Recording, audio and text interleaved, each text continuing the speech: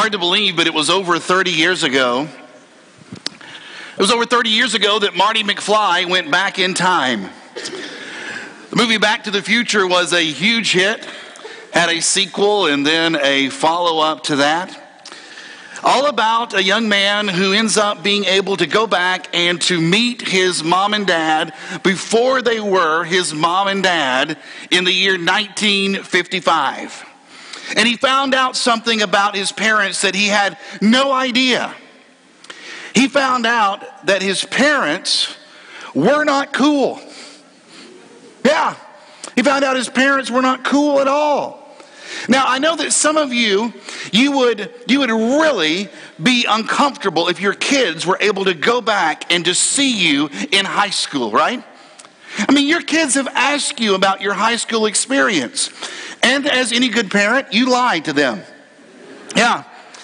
I mean, you told them how that, you were cool and you were popular and how you scored all the touchdowns. I mean, the older I get, the better I was at football. It's amazing how that happens.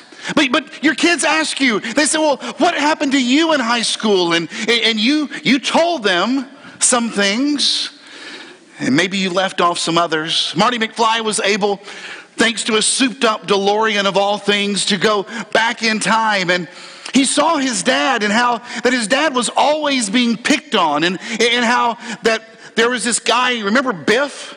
You guys remember Biff? How that he was the big bully and he was always picking on Marty's dad. And he was able to encourage his father and say, stand up for yourself. Come on, be a man. You don't have to take this kind of abuse. And Marty saw his mom and realized that the alcohol abuse that she was going to have in the future was starting there in high school. And he was able to speak with her and say, look, have some self-respect. You don't need this. You're better than this. You don't understand what this could do to you in the future. And it was a great story with all kinds of twists and turns and all kinds of great comedy. And then he goes back. He's able to get back to the year 1985. And he wakes up in his bed and he walks into the kitchen and he finds out that everything has changed. Everything's changed. His dad's job has changed. His mom's appearance has changed. His siblings have changed. Even Biff has changed. It's all different now. And he begins to understand that what happens then affects now. You know, there's this mode of thinking that says it really doesn't matter what I do. It doesn't really matter what I do. Everyone at one time in their life kicks up their heels and kind of plays loose with life. Everyone is kind of indifferent about their Christianity at some point in time. But not to worry, because when the time comes, I'm just going to jump in my souped-up DeLorean and I'll go back and I'll change things. And I'll meet and I'll marry that Christian girl or guy. I'll start showing integrity in my business dealings. I'll spend more time with my family. I'll start taking my Christianity seriously. It's as if all those things that happened before somehow just don't matter. But here's the deal. And especially for those of you that are, and you're starting college, and I know we've got some new young men and women who are with us this morning who are looking forward to their new college experience. You can't go back. There is no DeLorean. There's no way for you to go back and to change your past. Oh, just ask those who are older here in the audience. Go and ask the moms and dads, grandmas and grandpas. You would love to be able to go back, wouldn't you? There are things you would love to be able to do. Some of you would love to be able to go back and raise your children again, but you can't. Some of you would love to be able to go back and take away the words that you spoke, that as they were coming out, you were reaching out, trying to grab them somehow because you knew the damage that they were going to do in the moment. And sure enough, The relationship has been damaged ever since. Oh, if you could only go back. If you could go back, you would say yes to the job. If you could go back, you would say, no, I'm not going to move there. If you could go back, all these different things would change. But you can't. None of us can go back and change the past. And for some, that is a heavy weight that we bear. Because we look back and we see our past and we see different choices that we made. We see places where we ended up. We see the things that we did. We know the impact that it's had on our lives. And we're like, if only, but I can't. And we feel that because of our past, our future is null and void. But I want you to hear me this morning. I truly believe that you can change your tomorrows by facing yourself honestly today. You can't go back and change the past. You can't do it. It's over with. It's done. What has happened has happened. And the consequences that have come, those are things that you have been living with. But you can change your tomorrows by facing yourself today. You know, it was last week that we said the Hebrews writer, he expected there was going to be an outcome to our being surrounded by what he called a great cloud of witnesses, individuals who had seen God's power and God's care and God's might. And he says, since we are surrounded, he said, let us then throw off everything that hinders and the sin that so easily entangles. Now the writer is speaking to those who are just worn out. He's talking to individuals who have gone through some very difficult circumstances. And now they feel weighed down. They are entangled. They cannot move through it. And he says, look, here's what you got to do. You've got to throw it off. You've got to push it away. You've got to run in the opposite direction.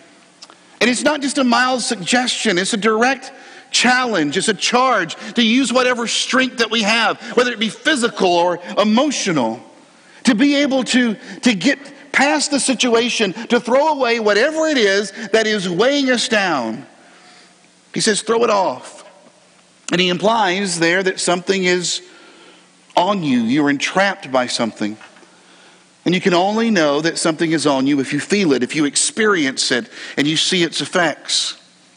You know, you walk into that musty, dark room. You walk into it and you're trying to find a box that your spouse has said, I know it's there. We put it there when we moved. And you walk in and you open the closet and you reach in, and all of a sudden you feel as if you are enveloped by this very fine, sticky material, and you realize it's some kind of spider web, and all of a sudden you are filled with the Holy Ghost. Woo! Boy, you're just jumping, right? You're filled with something, and you're jumping around, and your spouse sees you and thinks, what in the world's going on? And you're like, whoa, get it off, get it off, get it off. She's like, what? What is on you? Because every time there's a spider web on you, why do you freak out? Because you know what made it. Right? You don't freak out because you're in some kind of a web. That's not what bothers you. What bothers you is the fact that you know what made it. And where there is a spider web, there is a... And so we just go nuts. And the Hebrews writer says, that's the attitude you have to have when it comes to the weights of your life. It's the attitude that you have when it comes to sin that is present. Where you're saying, get it off, I've got to get it off. I can't have it on me anymore. I can't continue in this direction. I cannot live like this. I'm feeling crushed. I'm feeling as if I cannot breathe. And I've got to get it off. The Hebrews writer challenges us to identify those things. And he says, everything that hinders, he says, the sin that so easily entangles. Last week we talked about the anxiety that presses in on us. This week I want us to focus in on that idea of the sin that's just wrapped around us. We already read from Psalm 32. Psalm 32, David pours himself out before God. He was entangled and he tried to hide it. He tried to run. But he just could not escape the sin and the results of the sin that was present in his life. And he says, "Oh, what joy for those whose disobedience is forgiven, whose sin is put out of sight. Yes, what joy for those whose record the Lord has cleared of guilt, whose lives are lived in complete honesty. When I refused to confess my sin, my body wasted away, and I groaned all day long. Day and night, your hand of discipline was heavy on me, and my strength evaporated like water in the summer heat." The setting here for David's words, it's all in the aftermath of his relationship with Bathsheba. He was pretending, as so many of us do, "Lord, everything's fine. Everything is good." Yet it was burning within him to say, "I'm just so entangled, and Father, forgive me because I have sinned." And yet he said he just felt it pressing on him, as if everybody that saw him knew exactly what he had done. How he had taken a woman that was not his wife to be his. How he had had her husband killed in battle.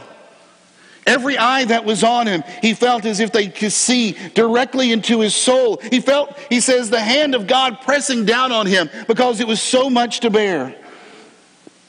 And then he says, "Finally, I confessed all my sins to you, and I stopped trying to hide my guilt. I said to myself, I will confess my rebellion to the Lord, and you forgave me. And all of my guilt is gone." Notice that God didn't just forgive the sin, but he forgave the guilt and the pain, the ugly feelings of those moments when we see our mistakes, when we see who and what we really are, and we want to turn around and we don't want to face it. But it's at that moment of despair that God says, "You know what? Now we can start talking about forgiveness. And now we can start talking about change." Guys, change can only take place when I am honest with myself and with God. And it's in this setting that I want us to go back. I want us to go back, and I want us to look into the mirror of God's Word at two very different men just for a few minutes. Not just to listen, but to get in touch with who we are. It's found in your Old Testament. It's 2 Kings, if you want to be turning over there, finding it on your phone. 2 Kings chapter 5. And there, beginning in verse 1, it says, "Now Naaman was commander of the army of the king of Aram. And he was a great man in the sight of his master and highly regarded, because through him the Lord had given victory to Aram, and he was a valiant soldier." Now I love it. I would love it if you had never heard this story before. And maybe you're here this morning, you say, "I've never heard about Naaman," and I'm excited for you. Because this, especially if you're not a disciple of Jesus, especially if you're not a Christian this morning, but maybe you've been listening and you've been on the outskirts, you've been hearing different things, and maybe you've been reading some in your Bible and you're wondering about this whole idea of sin and grace and what it's all about. I want you to be able to pay close attention here. Naaman, he was the one that was out in front. He was the one that was looked up to. He was the one that was in charge. He was the one that when people went by, they were in awe because he was the hero. He was the rock. He was the one who was responsible for the victories that had come to the nation. And he seems like such an appealing guy. The king loves him. The people lift him up. He was a valiant soldier. He was a mighty warrior. But the description ends this way. The text says, "But he had leprosy." Now, I don't know if Naaman tried to ignore his leprosy like we try to ignore the problems in our lives. He could have said, "You know what, I'm a valiant soldier and I've got everything going for me and I'm just going to put this leprosy thing behind me." I mean, how about for you? If you were to list all the reasons why you should be hired, if you were to put out your resume, think about it. You don't put the negatives on there. You list all the things that you are good at, all the things that bring you joy, all the reasons that you think that your employer would hire you. You don't put on there that you have a hard time getting up before 8 o'clock. You don't do that. You don't put on there that you fall asleep often around 1:30. That's just not something that you do. But here in the description of Naaman, all of these great things, but God wants you to know, look, he wasn't perfect. He had leprosy. And I wonder if we've gotten out of touch with the things that really matter. Naaman had the grades, and he had the job, and he had the position. He was yuppier and uppier. And I wonder if we have this way of thinking where we look at all the things that we're good at and all the accomplishments that we have, and yet forget how desperately we still need God. We think about all the schooling that we've had, the jobs that we've enjoyed, the different positions that we've been able to secure.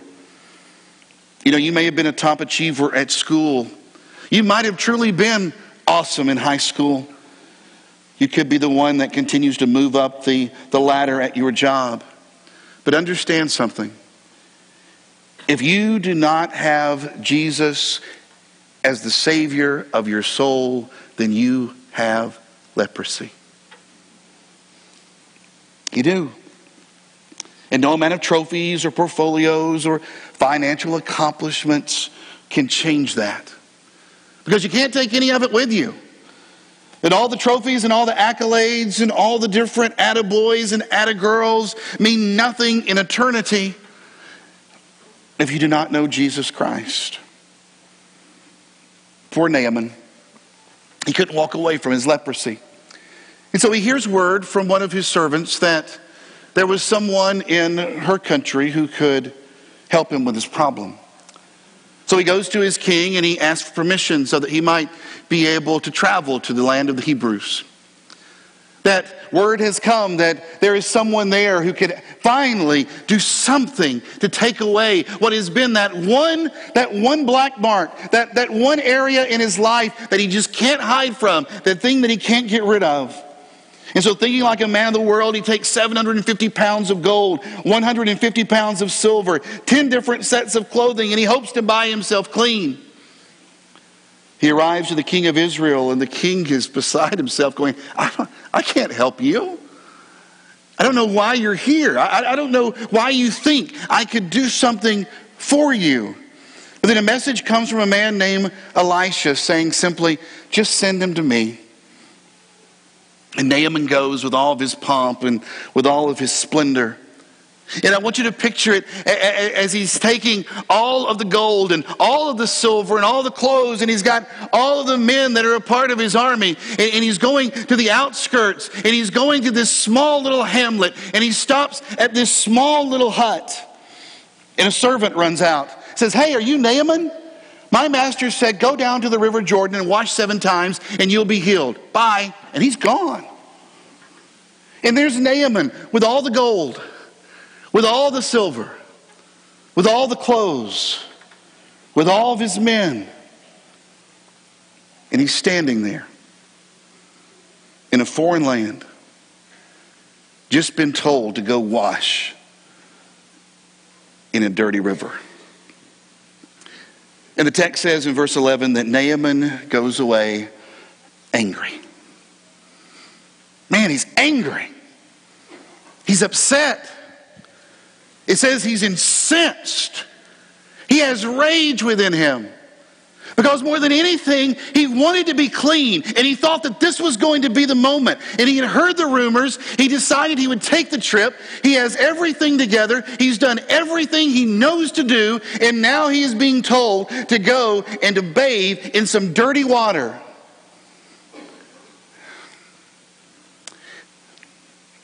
And friends, the same thing that kept Naaman from being obedient to the message of the servant is the same thing that keeps you and me from being obedient to God. It's our pride. Pride keeps us from responding to God. Now, we saw this last week as we talked about how that pride is what fans the flames of the anxiety that's present in our life. But pride is also that which keeps us from responding in obedience to God. Think about this. You know, pride has control issues, right? We've talked about that. And so here's what you hear coming out of your mouth. Don't tell me how to do something. Don't tell me how to do something. I'm a grown man. I'm a grown woman. I can quit whenever I want to. You said that before? How's that going for you? I don't need anyone's help. I don't need anyone's help. I've got this under control. Really? You think so? Dads, ask your kids how under control your anger is.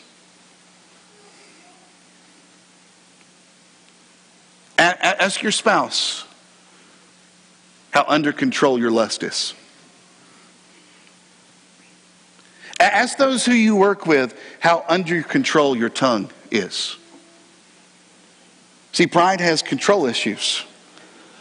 And nobody's going to tell me what to do. And pride makes me so self-centered, and the more self-centered I am, the more I'm concerned about my own pleasures, about my desires, and about my comfort. And I'm not thinking about God's plan or God's will or God's mission. I'm just thinking about what's going to help me and what's going to make me feel better and what is going to allow me to have peace.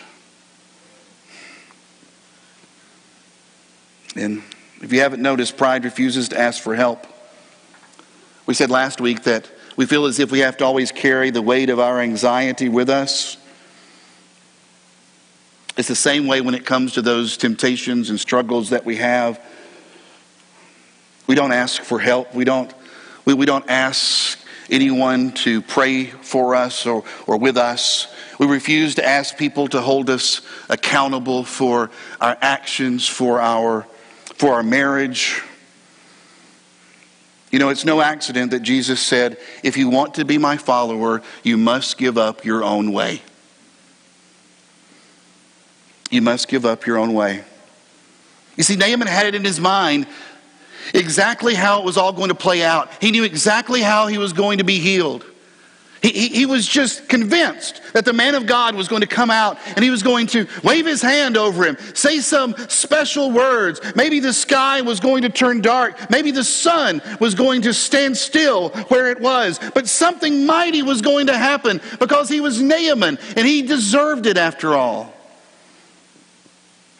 And then finally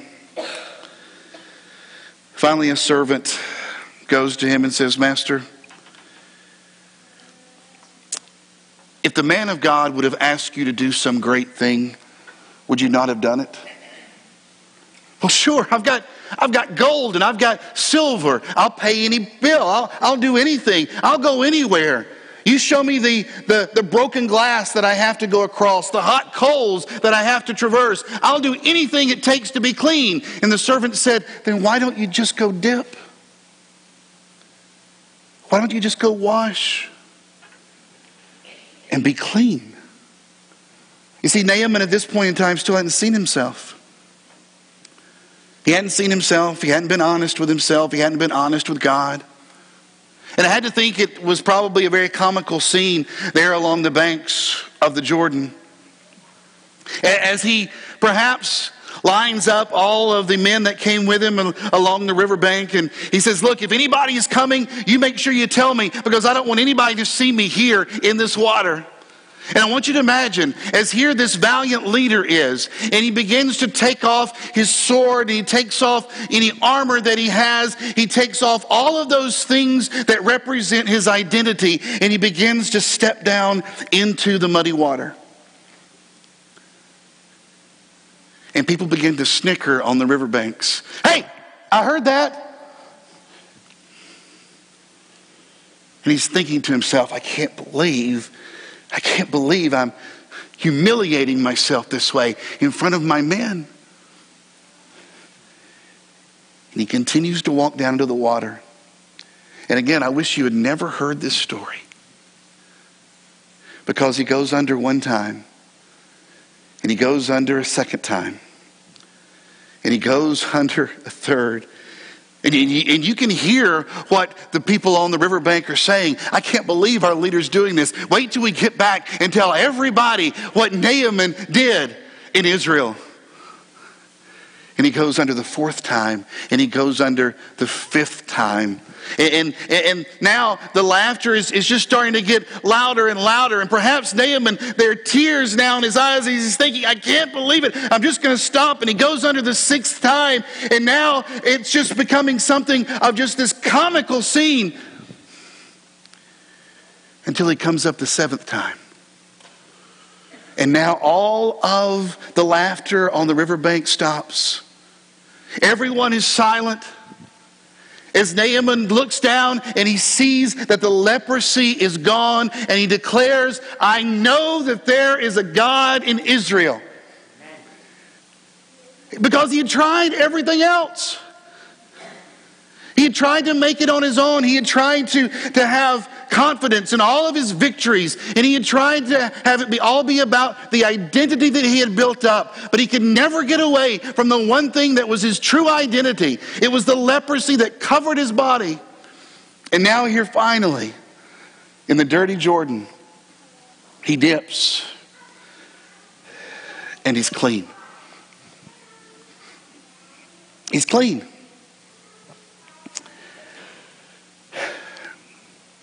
And if you're not a Christian this morning, will you look at yourself and not turn away? Because at that beautiful moment when Naaman goes down into the water and washes, he admitted to himself finally what he was. A leper who would do anything to be clean. And right now, no matter whatever else is going on in your life, you cannot become untangled from sin without God. And the question that you and I must answer is, am I ready to be clean? Am I ready to be clean? You see, change takes place only when the pain of staying the same outweighs the pain of the change. I don't know, maybe you've been waiting and hoping and say, you know what, I just know that there's going to be some moment. There's going to be something that's going to be electric. There's going to be something where the clouds part. There's going to be this moment, and I'm going to find out that if I just give a little more, if I serve a little longer, if I just read a little bit further in the Bible, I know there's something's going to happen. Will you hear a servant of the Lord tell you today? Why not just dip and be clean? You don't have to walk on hot coals. You don't have to crawl upon broken glass. You just have to believe that Jesus Christ is the Son of God. Believing that his sacrifice is what paid your price. And that the grace that was poured out on the cross is sufficient for your sin. And that faith leads you into the waters of baptism so that you might submit yourself to God, fully relying on him to make you clean. There's one more man in our text that I want us to see as we close out. His name's Gehazi. He was the servant of Elisha. He may have given himself to Elisha, dedicating himself to the Lord's service. He was very respected in his town. Perhaps when he walked through, the people said, there goes a servant of the Most High God. His parents would have been very proud. The elders would have been very impressed. He was a good guy on the outside. But can I open up to you a man's heart and show you a person who would not face himself? There in that same text,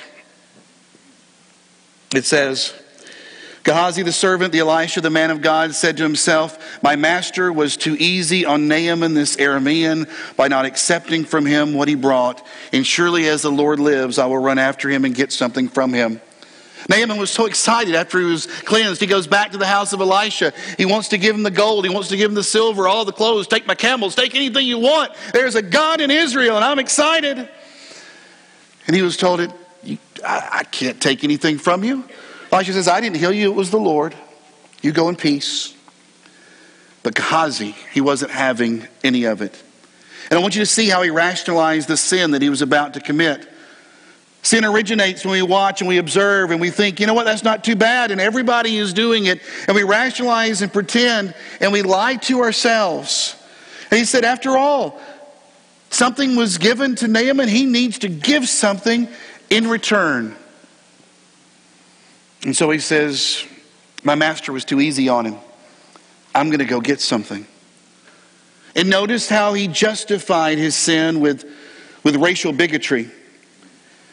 He says Naaman should have to pay. After all, he's an Aramean. He's not one of us. He doesn't look like us, doesn't come from where I come from, doesn't talk like I talk. Friends, hear this. No one's heritage gives them the right to defraud, subjugate, or dehumanize another person created in the image of God. And racial bigotry and racial supremacy have no place among the people of God. And yet that's what he was doing. Justifying the sin that he was going to commit. I'm going to go and I'm going to lie and I'm going to get something because he is not from here. And he legitimized his sin by pointing to God. He said, as surely as the Lord lives, I'm going to go and get something. And I wonder, have you ever used God as an excuse for your actions? Have you ever said, well, God's going to understand? God made me this way. God gave me these desires. God put me in this situation. It's all on God, not on me. You see, we all try at some point in time to rationalize and justify and legitimize our sin. That's how we go about it. We're just like Gehazi. And so he goes after Naaman, and I just want you to listen to the lies. He says, my master sent me to say, 2 young men from the company of the prophets just came from the hill country of Ephraim. He's saying, look, there were 2 guys from David Lipscomb that came down, and they're getting their masters of divinity right now. And it would be really helpful if you could give us something to help them in their journey and in their work and in their schooling. And Naaman's like, well, sure. Why didn't you say so beforehand? And he gives Gehazi even more than what he asked for. And let me just stop for a moment. And let me speak to something that could be very sensitive to you. If you are entangled in sin, if you're involved in something that is just eroding away at your spiritual vitality, will you stop rationalizing and justifying and trying to legitimize your actions and attitudes? It's difficult. And it's at this point where we want to put the mirror away and refuse to look. And Gehazi said, my master just sent me to say lies and lies and more lies. Gehazi goes and takes all that he was given and he hurries home and he hides it and he goes and he stands before Elisha. And I want you to see the laughter in this man's heart as he hides everything but himself. And he strolls right in and he straightens his jacket and he... You know, it's one thing to struggle honestly as a sinner. I mean, we all do. We're all sinners. There's nobody perfect here.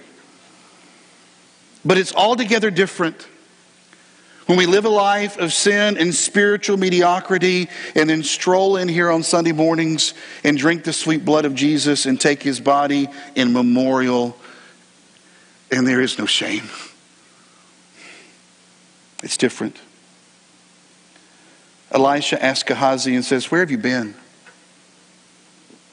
Where have you been? And Gehazi says, I didn't go anywhere. I've been here the whole time. Friend, the only sin that can destroy you is the sin that you will not face. It's the one you won't face. He was totally caught. He was totally caught. And Elisha gave him the opportunity just to come clean and just to say, you know what? You're right. I've sinned. I've lied. But he couldn't break through. And he blew the moment and refused to see himself. And Elisha said, you know what? Naaman's leprosy is going to cling to you and your descendants forever.